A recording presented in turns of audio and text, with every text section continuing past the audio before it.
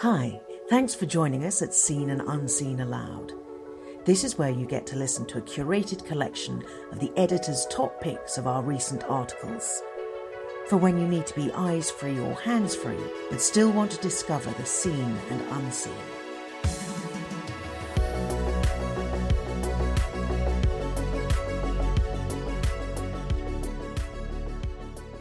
Guardians of the Galaxy's Longing for an Enchanted Universe by Krish Kandiah. The final instalment of director James Gunn's hugely popular Guardians of the Galaxy trilogy has hit the cinemas.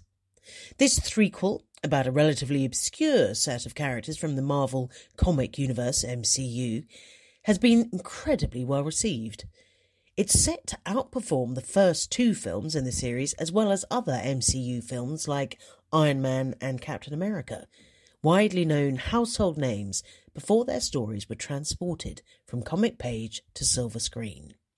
I went to watch Guardians Volume 3 at the cinema on Coronation Weekend with my daughter, and was struck by the relative ease with which it navigated cultural diversity.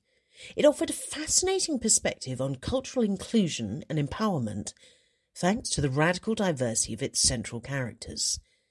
There's an orphan boy abducted and brought up by space pirates to become a master thief.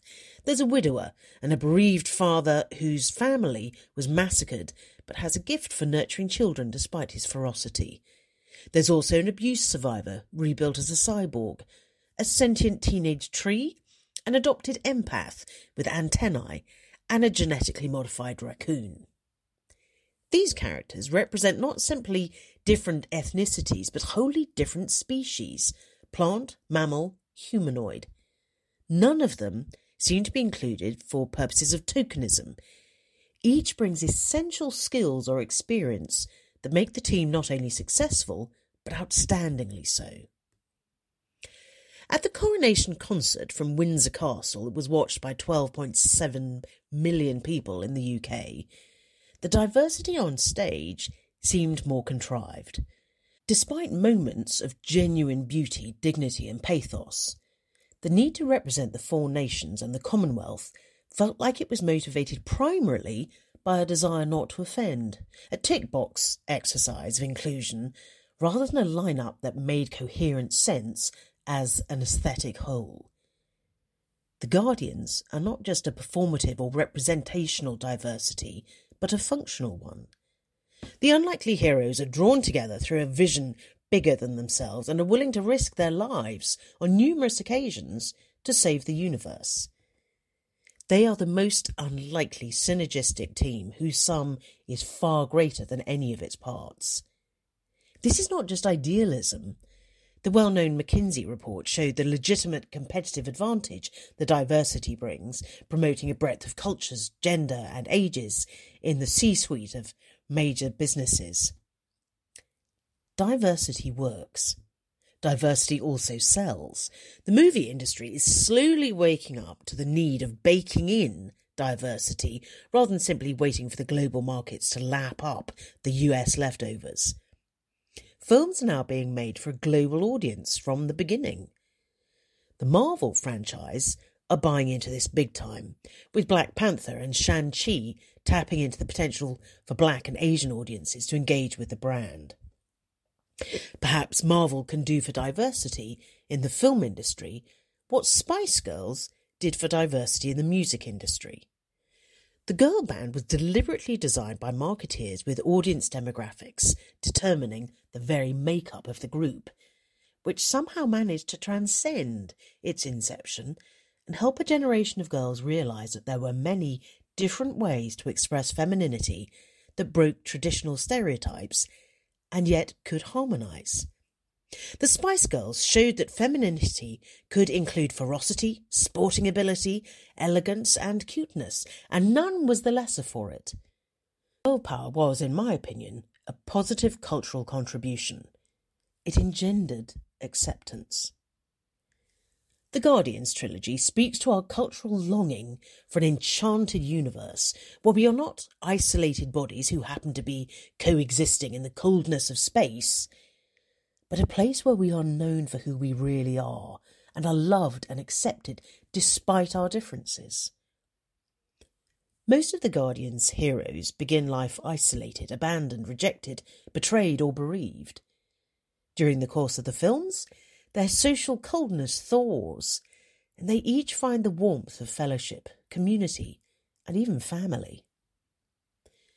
The storyline is not a new one. Thousands of years ago, another disparate group of outcasts were brought together on a mission to save the world. They were hunted down for their allegiance to that mission, but did not give up on their belief that God wanted to create a genuinely inclusive community where people of all abilities, genders and race could experience welcome as equals. Jesus Christ formed that original band of disciples and is now followed by millions. Churches, at their best, are similarly diverse. Rich and poor, refugees and natives, old and young, male and female, and everything in between are united, not just by being in the same place at the same time, consuming religious services together, but by a purpose beyond them, seeking to share the boundary-breaking, radically welcoming love of God to all, without distinction, and to be the guardians of that purpose, of our planet, and of all its people.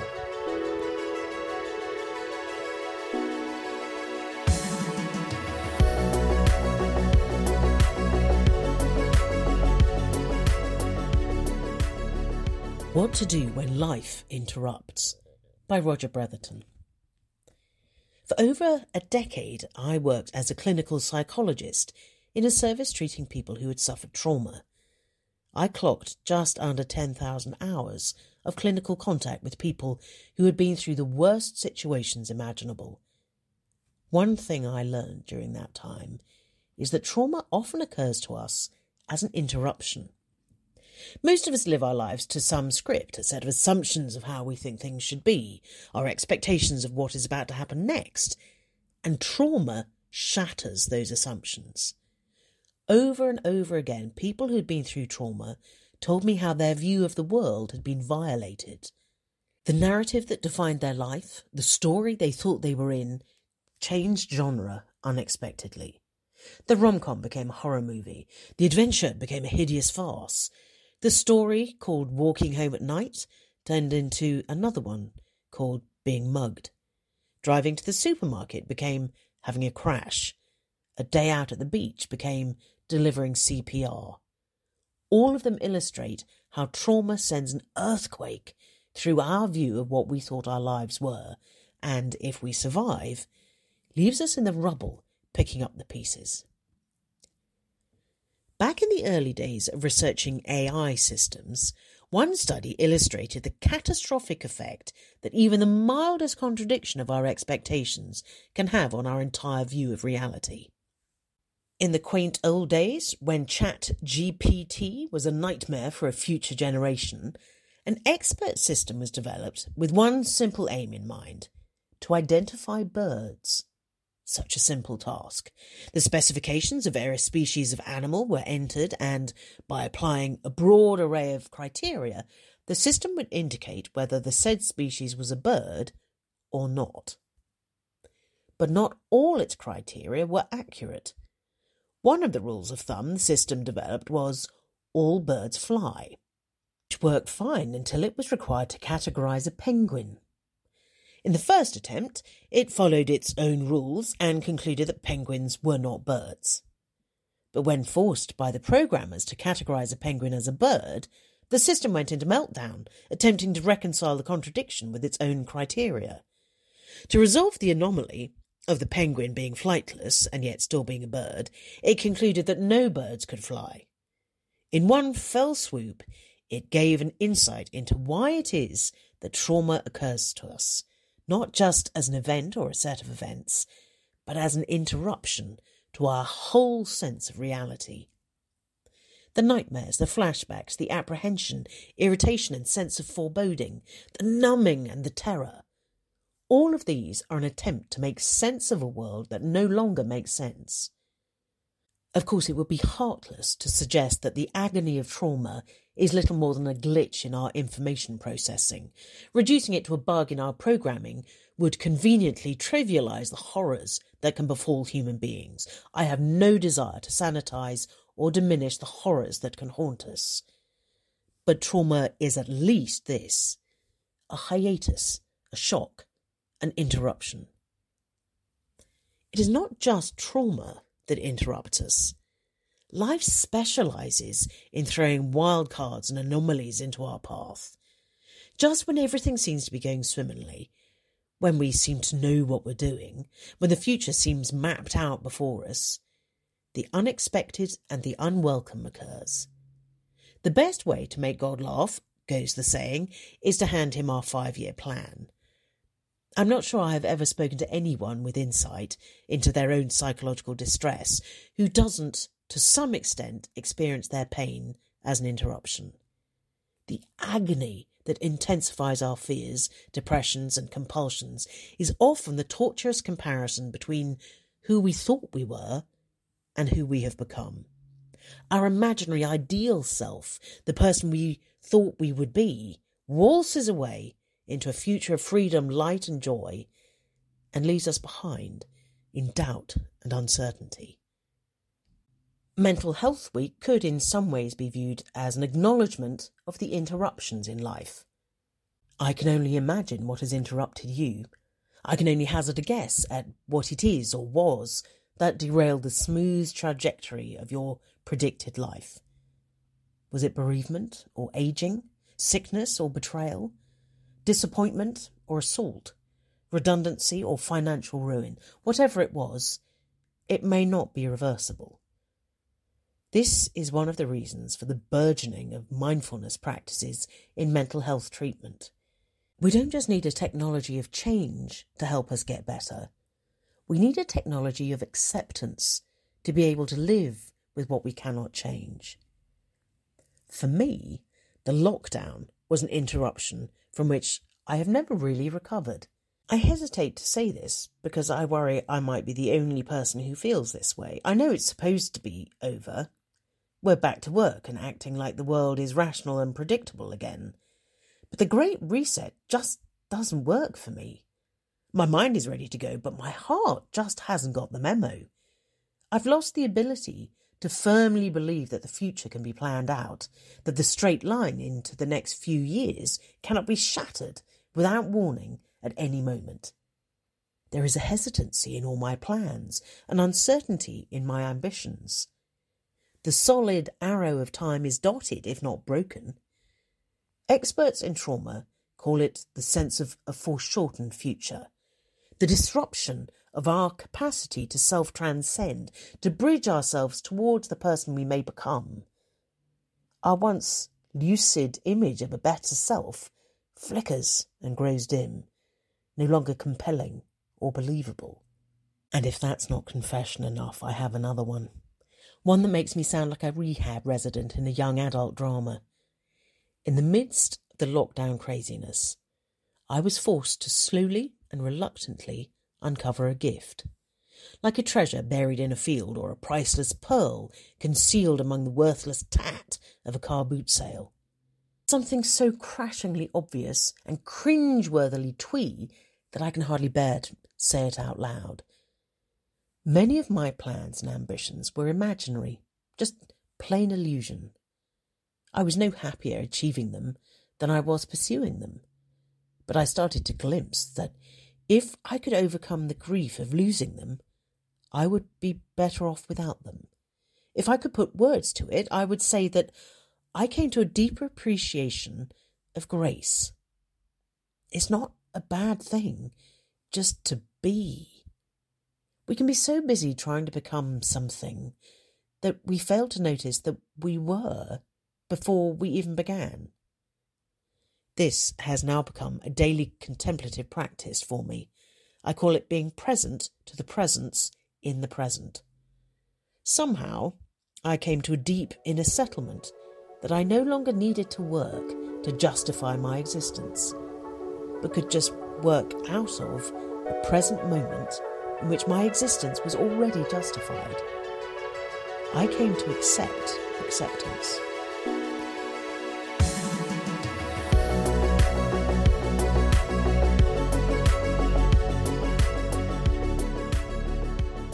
Millions of Ukrainians on the move set off an aid revolution by Simona di Vincenzo. In the last few months of the war, TV news showed the pictures we have come to expect of civilians caught up in conflict. Rapid evacuations, temporary shelters and soup kitchens, as millions left their homes for safety. Donations poured in from around the world to pay for this response. Christian Aid was at the heart of this by channeling donations to our Ukraine partners, such as Hungarian Interchurch Aid, HIA, and Hex Eper of the Swiss-German Church. Nothing was easy in those early frantic weeks, but these long-established international charities already working in Ukraine had the contacts and legal permits to scale up their support for those on the move. Months later, those donations are still helping and are paying for different kinds of help as the needs of displaced people evolve. Christian Aid has now made its own direct links to Ukrainian national charity organisations like the Alliance for Public Health, APH.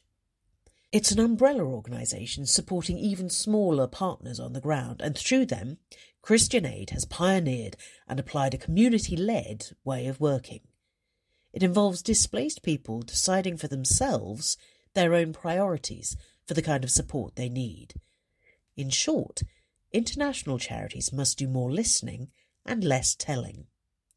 The advantages of this approach, known as Survivor and Community-Led Response, or SCLR, are remarkable. Instead of large impersonal and distant support, agencies are going down to the micro level of organisation, such as church groups, village councils and school parents. These small community-level groups know much better their urban or rural needs.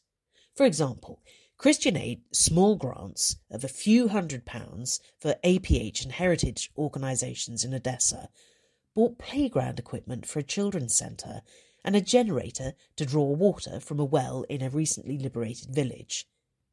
Instead of relying on big blobs of non-transparent funding sloshing around vulnerable to fraud and waste, small groups of individuals are much more accountable to each other.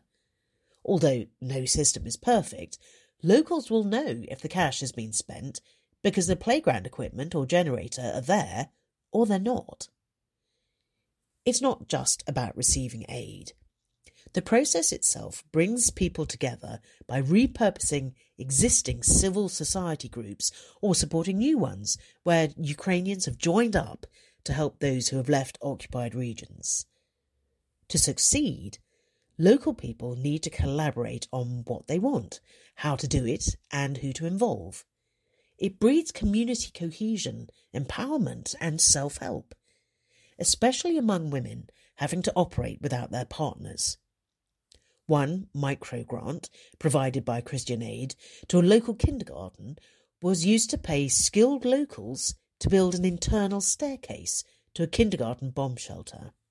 The SCLR concept has been evolving since it was first used after the Haiti earthquake, but the scale of the war in Ukraine has supercharged its application because it can be replicated easily by Christian Aid's network of faith and non-faith Ukrainian partners across the country. It's also being enthusiastically adopted by Christian Aid's bigger partners like HIA and Hex. They too can see the advantages of moving beyond traditional humanitarian support. Christian Aid believes this community-led approach is a message of hope for the future as Ukraine moves away from its post-Soviet past. It's a model for civil society after the war where local people are entrusted and empowered to decide their own futures. It's also a model that we'd like to see more aid agencies copy in other global crises. Who knows? That in an age of government and institutional distrust, it might even be an approach that could be adapted to revitalise grassroots democracy in the UK.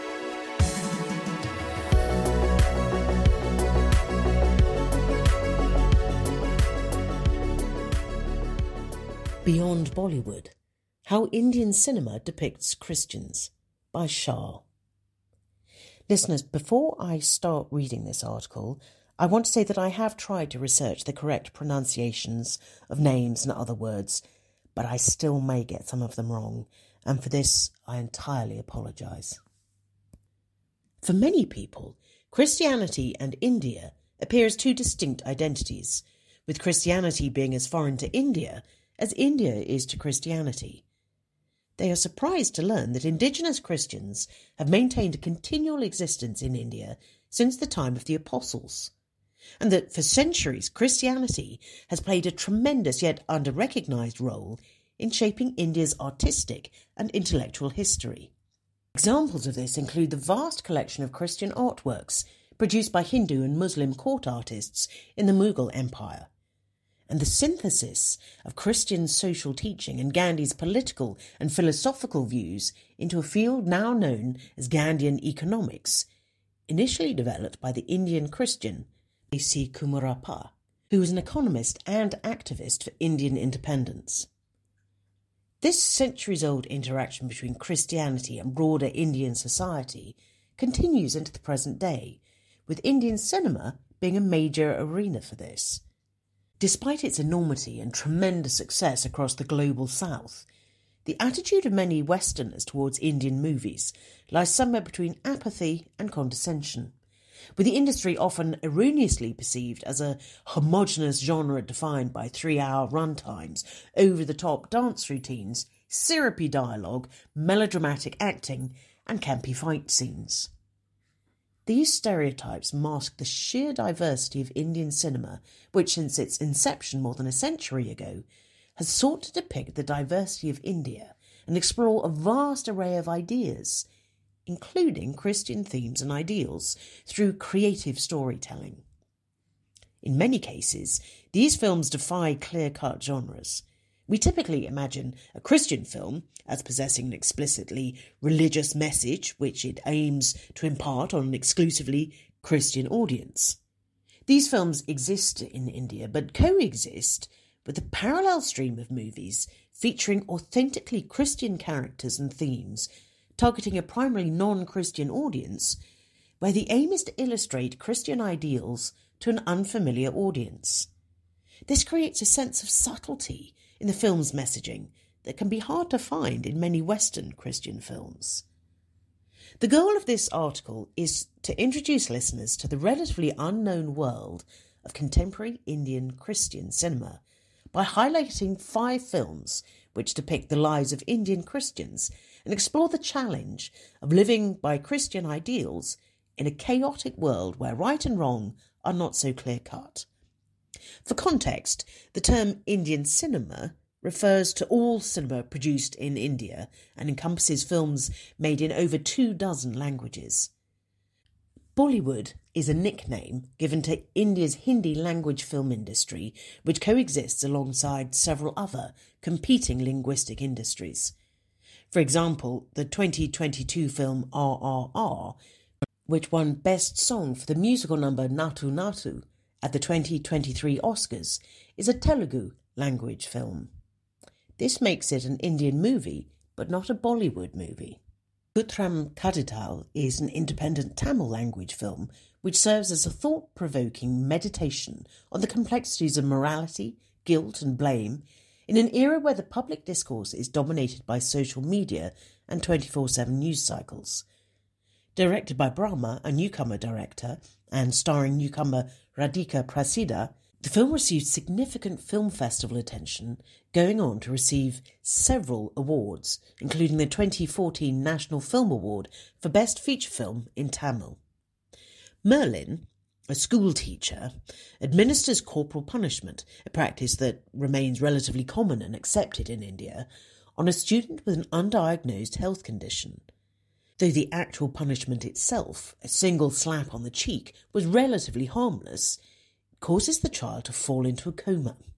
The accident quickly erupts into a full-on media circus, with Merlin being advised by her school's administration to go into hiding until the situation calms down. All the while, Merlin must come to terms with the range of emotions.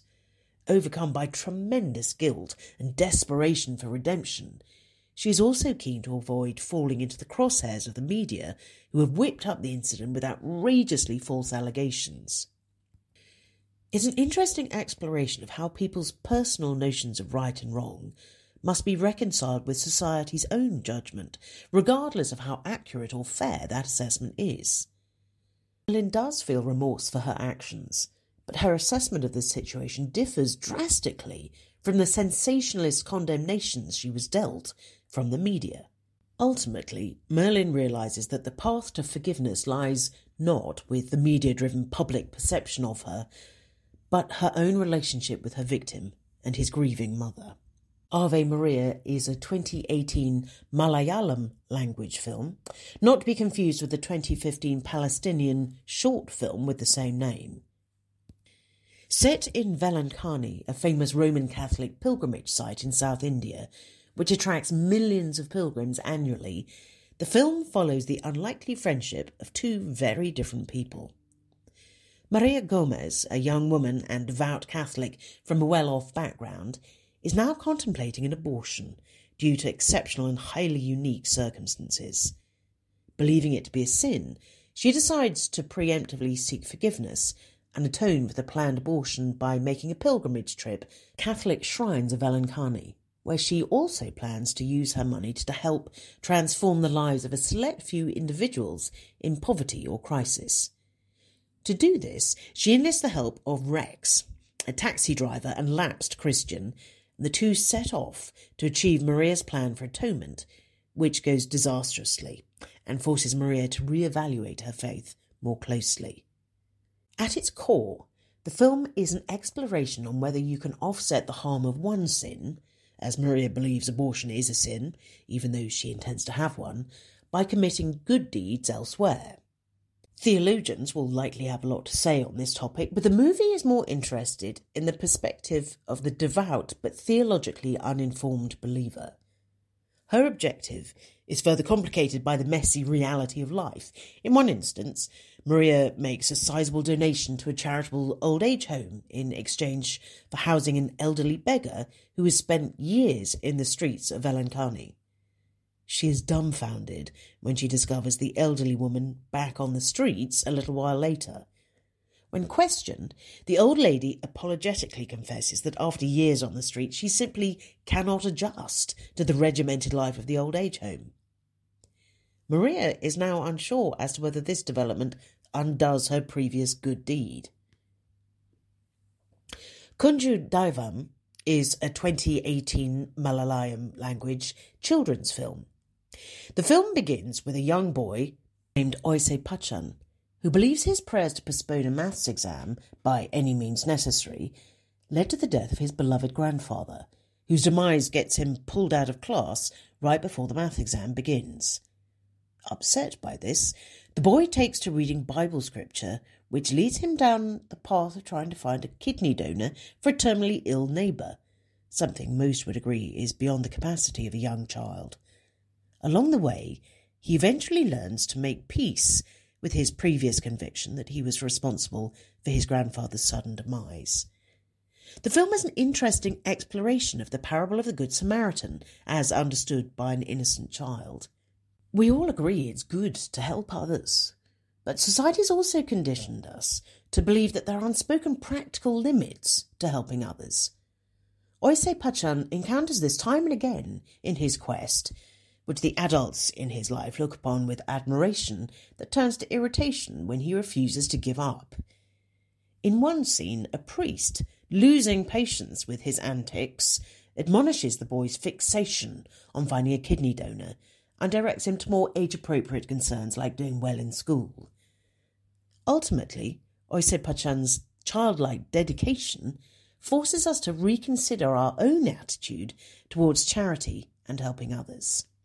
The Sky is Pink is a 2019 Hindi language film retelling the love story between a married couple from the perspective of their daughter, who's living with terminal pulmonary fibrosis and a severe immunodeficiency. The film is based on the true story of Aisha Chowdhury, 1996 to 2015, whose memoir My Little Epiphanies was released just one day before her death. The film is a depiction of the struggles that families and children living with severe chronic illnesses, and also a meditation on the inherent value of human life, even in the face of severe illness and hardship. These beliefs are most strongly held by Aisha's mother, Aditi, whose conversion to Christianity allowed her to embrace the perspective that all human life is inherently valuable. This allows Aditi to come to terms with Aisha's health issues and the death of a previous child who died shortly after birth. Aisha herself credits this belief as being the reason for her own existence. I was also personally impressed by the decision of the director, Shonali Bose, to depict Aisha's mother's conversion to Christianity and how these Christian beliefs impacted her parenting and perspective on life. Religious conversions, particularly to Christianity, had always been a contentious topic in India. At the time of this movie's release, the issue had transformed into an all-out moral panic, with conspiracy theories claiming foreign-funded churches had converted hundreds of millions with the intent of fueling social discord and separatist violence. Bose isn't Christian, and The Sky is Pink was never intended to be a Christian film. Bose was likely aware that by including the Christian aspect of this true story in her film, she was opening herself up to the possibility of public outrage, boycotts, and even political censorship, which have all grown increasingly common since India's post-2010 majoritarian turn. Despite these risks, she opted to incorporate Aditi's Christian beliefs into the film, which, aside from ensuring the film's authenticity, introduced many non-Christian viewers to an alternative perspective on Christian conversion. Exploration of religious violence and interreligious harmony are nothing new to Indian cinema.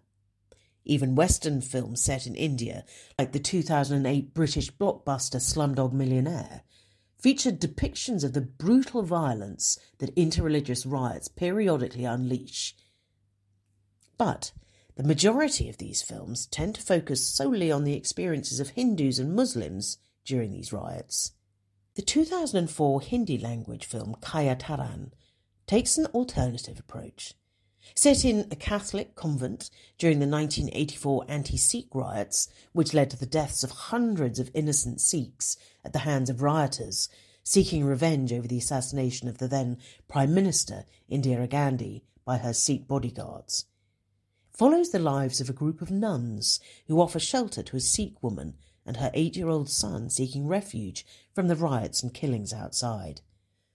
The film explores the growing relationship between the Sikh mother, her son Jaggi, and the nuns who especially grow to adore Jaggi, and the shared sense of vulnerability they all face as religious minorities in a country where discriminatory violence is a very real threat. This is especially true for those who wear outward identifiers of their faith. For the nuns, it's their religious habits, and for Jaggi, it's his long, uncut hair and turban, which the nuns initially cut to conceal his Sikh identity. The film concludes with a nun helping the young boy re-tie his turban, the boy no longer willing to hide his religious identity in the face of majoritarian intimidation and discrimination. His convictions serve as an inspiration for the viewers, many of whom have never experienced a situation where we were made to choose between our religious beliefs and our personal safety. In this article, we have explored 5 Indian movies and their engagement with Christian themes. However, I should also mention that not all Indian cinema's depiction of Indian Christians have been positive ones. For example, the long-standing trend of depicting Indian Christian women as hypersexual hedonists, whose behaviour is usually contrasted negatively against a more virtuous Hindu woman. There is also the tendency to reverse exoticize Indian Christian society as white people in brown bodies for an audience that has had little personal contact with Indian Christians and tends to view the religion as a foreign import.